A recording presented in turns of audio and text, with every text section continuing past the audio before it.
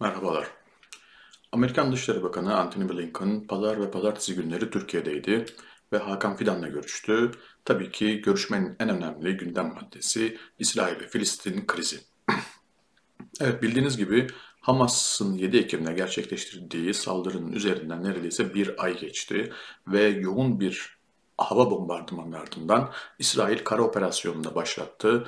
İşte Kuzey ve Güney Gazze'yi tam ortadan böldü ve pazar günü İsrail ordusunun yaptığı açıklamaya göre Gazze şehrini kuşattı tamamen ve yavaş yavaş Gazze şehrinin içine doğru girmeye başlayacak ve burada çatışmaların daha da şiddetleneceği tahmin ediliyor. Çünkü Hamas'ın esas yığınakları, yaptığı işte tahkimatlar, tünel kompleksi ve tuzaklar daha çok Gazze şehrinin içinde odaklanıyor, daha yoğunlaşıyor.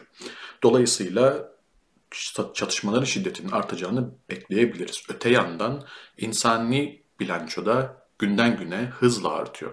Yani bir ay içerisinde ölen Filistinli sayısı, İsrail'in yaptığı saldırılarda ölen Filistinlilerin sayısı 10 bini geçti ve bunların büyük çoğunluğu kadınlar ve çocuklar. Dolayısıyla bu artan trajedinin, bu sivil kaybın tabii doğurduğu bir tepki var. Hem Orta Doğu'da, Müslüman ülkelerde hem de Batı ülkelerinde ciddi bir tepkiye neden oluyor halk içinde ve hem Washington'da hem Avrupa başkentlerinde yoğun kalabalık gösteriler görüyoruz. Ve tabii bu durum yani hem Doğu'da hem Batı'da oluşan bu tepki Biden yönetimi üzerinde de bir baskı oluşturuyor. Biden yönetimi biliyorsunuz İsrail'e bu konuda tam destek veriyor. Ancak yine de artan tepkiler de tabii bir harekete geçme, bir şeyler yapma baskısı oluşturuyor Biden yönetimi üzerinde. Bu nedenle Blinken, Dışişleri Bakanı Blinken üçüncü kere Orta Doğu'daydı. Orta Doğu turuna çıktı ve işte Cuma günü İsrail'de, Cumartesi günü Ürdün'de, Pazar günü de işte Batı Şeria'yı, Irak'ı ve sonrasında Türkiye'ye geçti. Pazartesi günü de Hakan Fidan'la görüştü. Tabii Blinken'ın temel mesajı birincisi İsrail yönetimini ateşkese değil ama operasyonlara ara vermeye ikna etmek. Yani ara vermek de tabii insani gerekçelerle işte yardımların ulaşmasını sağlamak için her ne kadar Gazze'ye şu an Blinken'ın söylediğine göre günde 100'den fazla insani yardım tırı giriyor. Ama tabii bunların ne kadar ulaşıyor? Yani yoğun bir bombardıman söz varken bunların birçok bölgeye ulaşamadığını tahmin etmek çok zor değil. Bu nedenle Blinken İsrail yönetimini, Netanyahu yönetimini operasyonlara ara vermeye ikna etmeye çalışıyor. Tabii Netanyahu buna sert çıktı ve kesinlikle böyle bir şey olmayacağını söyledi. Diğer bir amaç da tabii Arap liderlerini ve kamuoyunu tabii ki Amerika'nın işte insani durumun düzeltilmesi, Filistinlerin insani durumun düzeltilmesi adına elinden gelen her şeyi yaptığını göstermek ve bir nevi işte bakın biz şu kadar tırın içeriye girmesini sağladık. İşte bunun dışında işte hem İsrail yönetimini operasyonlara ara vermeye ikna etmeye çalışıyoruz hem de bu konuda hassasız demeye çalışıyorlar. Bunu göstermeye çalışıyorlar ve böylece bölgede oluşan tepkiyi bir nevi azaltmaya çalışıyorlar. Ancak tabii ki yani tahmin etmek çok zor değil. Blinken'ın neredeyse her durağı ayrı bir zorluk içerdi. Hem İsrail'de hem de Batı başkentlerinde Blinken iki taraftan da açıkçası tepki gördü ve çok da başarılı olduğu söylenemez açıkçası şu ana kadar. Benzer bir şekilde Türkiye'de de yani yapılan görüşmenin çok da böyle sıcak ılıman bir ortamda gerçekleşmediği söyleniyor. Peki neden Türkiye'ye geldi? Türkiye'nin tabii Türkiye'ye gelmesi ilginç. İlk ziyaretinde Türkiye'ye gelmemişti ve bu dikkatle çekmişti. Tabii Türkiye tarafı bunun Hakan Fidan'la programların uyuşmadığından dolayı ziyaretin gerçekleşmediğini söyledi ama tabii gerçek nedeni bilmiyoruz. Olabilir de olmayabilir de. Tabii Türkiye'nin yani ne Hamas üzerinde ne İsrail üzerinde çok bir hani hem bir soft power, yumuşak güç açısından hem de bir ne denir hard power olarak bir ne denir bir caydırıcı ya da işte teşvik edici bir herhangi bir gücü yok şu ana kadar. Yani Hamas'la olan ilişkileri, Hamas liderlerini, önemli liderlerini ülkeden çıkmasını talep etti. Sonrasında tabii Nitekim Hamas liderlerinin de televizyonlarda yaptıkları röportajlarda Türkiye'den yani çok açık söylemeseler de Türkiye'nin verdiği tepkiden çok memnun olmadıklarını, belli bir hayal kırıklığını görmek mümkün bu röportajlarda. Ee, Dolayısıyla Türkiye'nin çok Hamas üzerine çok bir gücü yok gibi gözüküyor. Öte yandan İsrail zaten hani ilişkiler malum, hani İsrail'i herhangi bir şey ikna etmesi Ankara'nın çok mümkün değil. Bu noktada esas Blinken'ın ziyaretinin arkasında yatan gerekçelerden bir tanesi biraz da Türk-Amerikan ilişkilerini düzeltmek gibi gözüküyor. Hani Hamas ya da işte krize yapacağı katkıdan ziyade Türk-Amerikan ilişkilerinin, çünkü işte biliyorsunuz yakın hemen geçen hafta Başbakan Cumhurbaşkanı Erdoğan'ın İsveç'in NATO'ya üyeliğini izin veren protokolü imzaladığı ve meclise gönderdiği haberlere düşmüştü sürpriz bir şekilde. Tabii bu Amerikalıların uzun süredir beklediği bir gelişme ve tabii Amerika-Türkiye ilişkilerinde önemli bir, yani bu gecikme, İsveç'in NATO üyeliğinin onaylanmasındaki gecikme önemli bir ne denir, engel teşkil ediyordu. Böylece yani böyle bir olumlu adımın atılmış olması ilişkilerde tabii Amerikan yönetiminde bir bence Türkiye'ye bir ödüllendirme, Türkiye'ye bir ne denir, ilgi e, göstermeye de teşvik etmiş oldu. Tabii Türkiye'nin temel isteği krizde başat bir rol oynama. Bunu Cumhurbaşkanı Erdoğan söyledi bu hafta sonu. Türkiye başat bir rol üstlenmesi gerekir dedi. Yani bu bir nevi Blinken'ın Türkiye ziyareti, Türkiye'nin de gazını almak diyebiliriz, yani biraz kaba bir tabirle. Çünkü dediğim gibi ne İsrail üzerinde ne Hamas üzerinde çok bir yaptırım gücü yok Türkiye'nin. Dolayısıyla krizde çok bir sunabileceği çok bir ne denir, çözüm yok. Bir takım söylentiler dolaşıyor, işte Filistin'in Türkiye'ye getirilmesi falan filan, ama bunlar çok gerçekçi durmuyor. Ben hani Amerikalıların Blinken'da bunu bu tarz şeyleri çok ciddiye aldığını açıkçası sanmıyorum. E, O nedenle Türk-Amerikan ilişkilerinde hani Türkiye'yi bu krizde sanki biraz daha önem atfederek aslında Türk-Amerikan ilişkilerini biraz daha e, düzeltme çabası olarak ben açıkçası yorumladım. Tabii öte yandan Türkiye'nin, özellikle de Cumhurbaşkanı Erdoğan'ın söyleminin son zamanlarda sertleştiğini de görebiliyoruz. Yani krizin ilk başında daha temkinli, daha sakin, iki tarafa da işte ateşkesi öneren, iki tarafı da şiddeti durdurmayı öneren bir söylem takılmışken son zamanlarda, son bir haftada işte geçen salı günü, bir önceki salı günü işte Cumhurbaşkanı Erdoğan'ın parlamentodaki grup toplantısında, sonrasında işte bu Filistin mitinginde ve yine hafta sonu gerçekleşen konuşmalarında İsrail'e yönelik eleştirilerini sertleştirdiğini, tonu arttırdığını görüyoruz. İşte işgalci devlet dedi İsrail için, onu örgüt gibi davranmakla suçladı İsrail'i. Bu tonda, yani kullanılan dilde bir sertleşme var. Ancak yine de Türkiye'nin dikkatli hareket ettiğini söyleyebiliriz.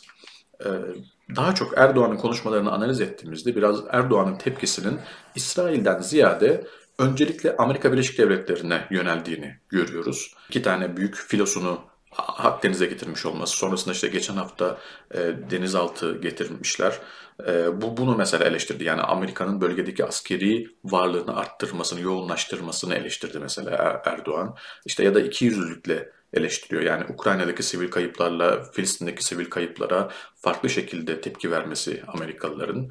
Bunları eleştirdi. İşte İsrail'e destek vermekle, işte üzerine düşen sorumlulukları yerine getirmemek gibi şeylerle eleştirdi. Tabii ABD ve yanında genel olarak Batı'yı ve uluslararası kamuoyunu da katıyor. Ama daha çok tepkinin ana odaklarından bir tanesi İsrail'den ziyade Amerika Birleşik Devletleri ve Biden yönetimi, ilginç şekilde Erdoğan'ın söyleminde. Diğer bir karakter ise, tepkinin yoğunlaştığı diğer bir yer ise Netanyahu.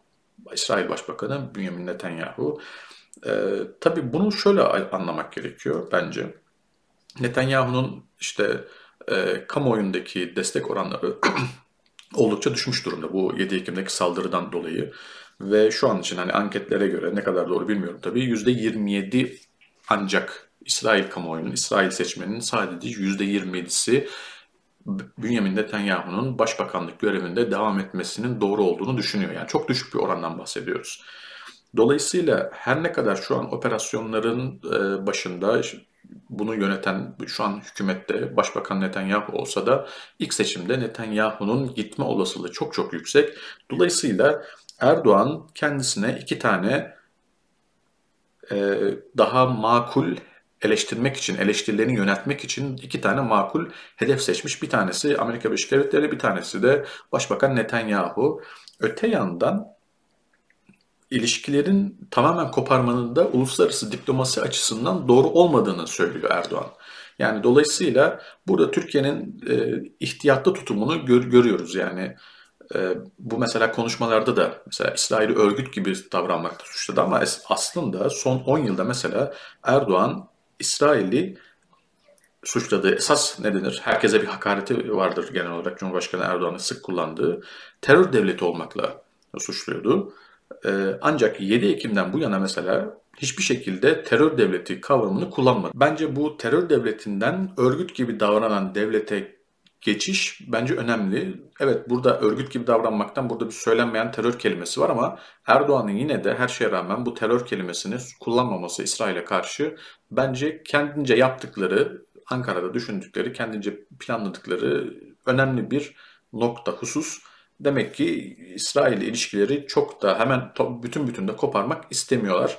Daha çok işte daha gidici olduklarını düşündükleri Başbakan Netanyahu'ya, ki Erdoğan da yine konuşmasında Netanyahu'nun kendi halkı tarafından da sevilmediğini, onaylanmadığını, destek bulamadığını söyledi. Gidici olduklarını düşündüğü Netanyahu'ya eleştirilerini daha çok yoğunlaştırarak İsrail ile ilişkileri bütün koparmak istemiyorlar. Bağları tamamen koparmak uluslararası diplomaside olmaz dedi Erdoğan.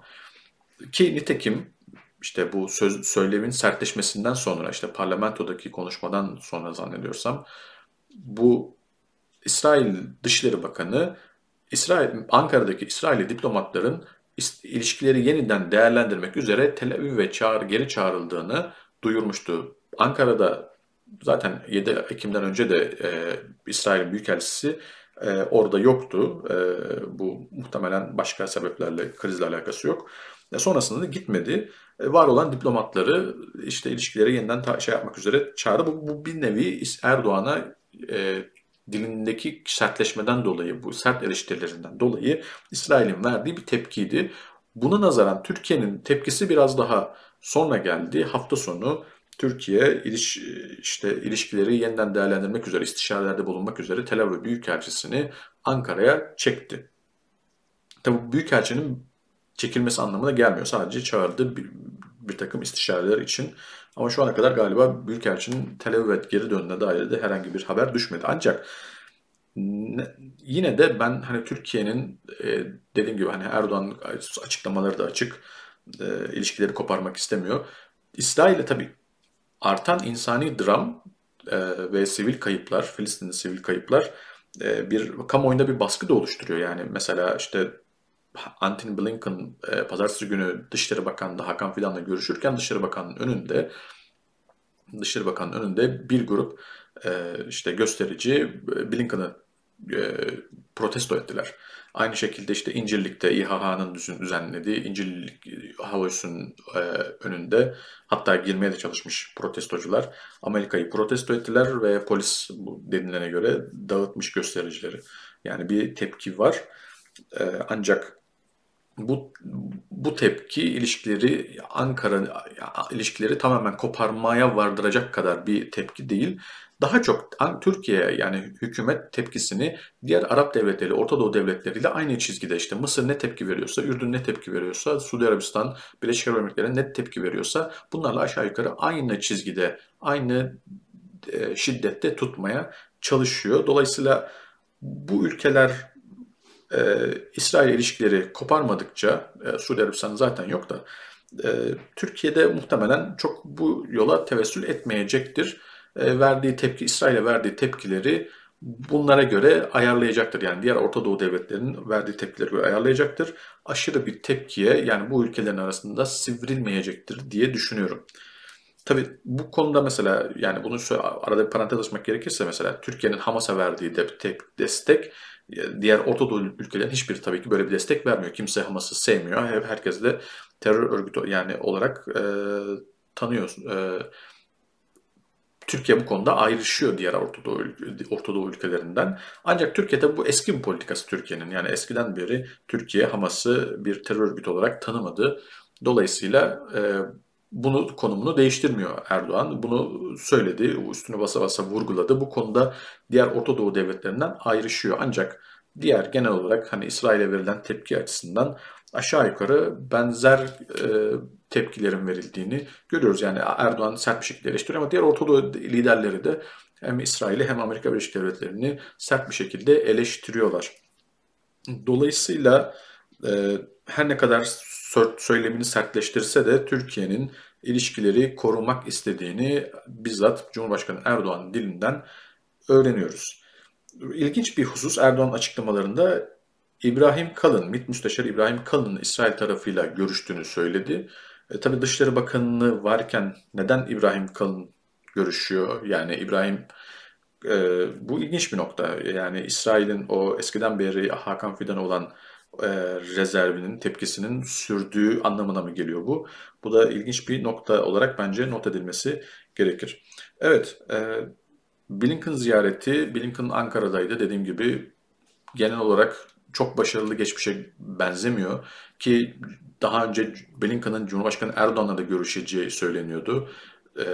Ki böyle bir şey olmadı. Sadece Hakan Fidan'la görüştü. Üstelik bir de Blinken'ın Ankara'da karşılamasında, uçağın karşılamasında işte vali yardımcısının bulunması, daha üst düzey bir yetkilinin bulunmamış olması da Türkiye'nin bir tepkisi olarak görülüyor. Bu tepkiyi tabii diğer Blinken'ın önceki ziyaretinde işte Suudi Arabistan Veliaht Prensi de vermişti.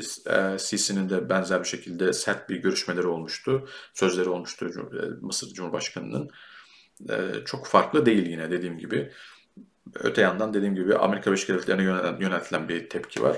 Dolayısıyla Blinken ziyaretinin şu ana kadar İsrail-Gazze krizi açısından çok olumlu bir sonuç doğurduğunu söylemek mümkün olmasa da Türk-Amerikan ilişkileri için tabii ki olumlu bir adım gibi gözüküyor. Dinlediğiniz için teşekkür ederim. Herkese iyi günler, iyi akşamlar.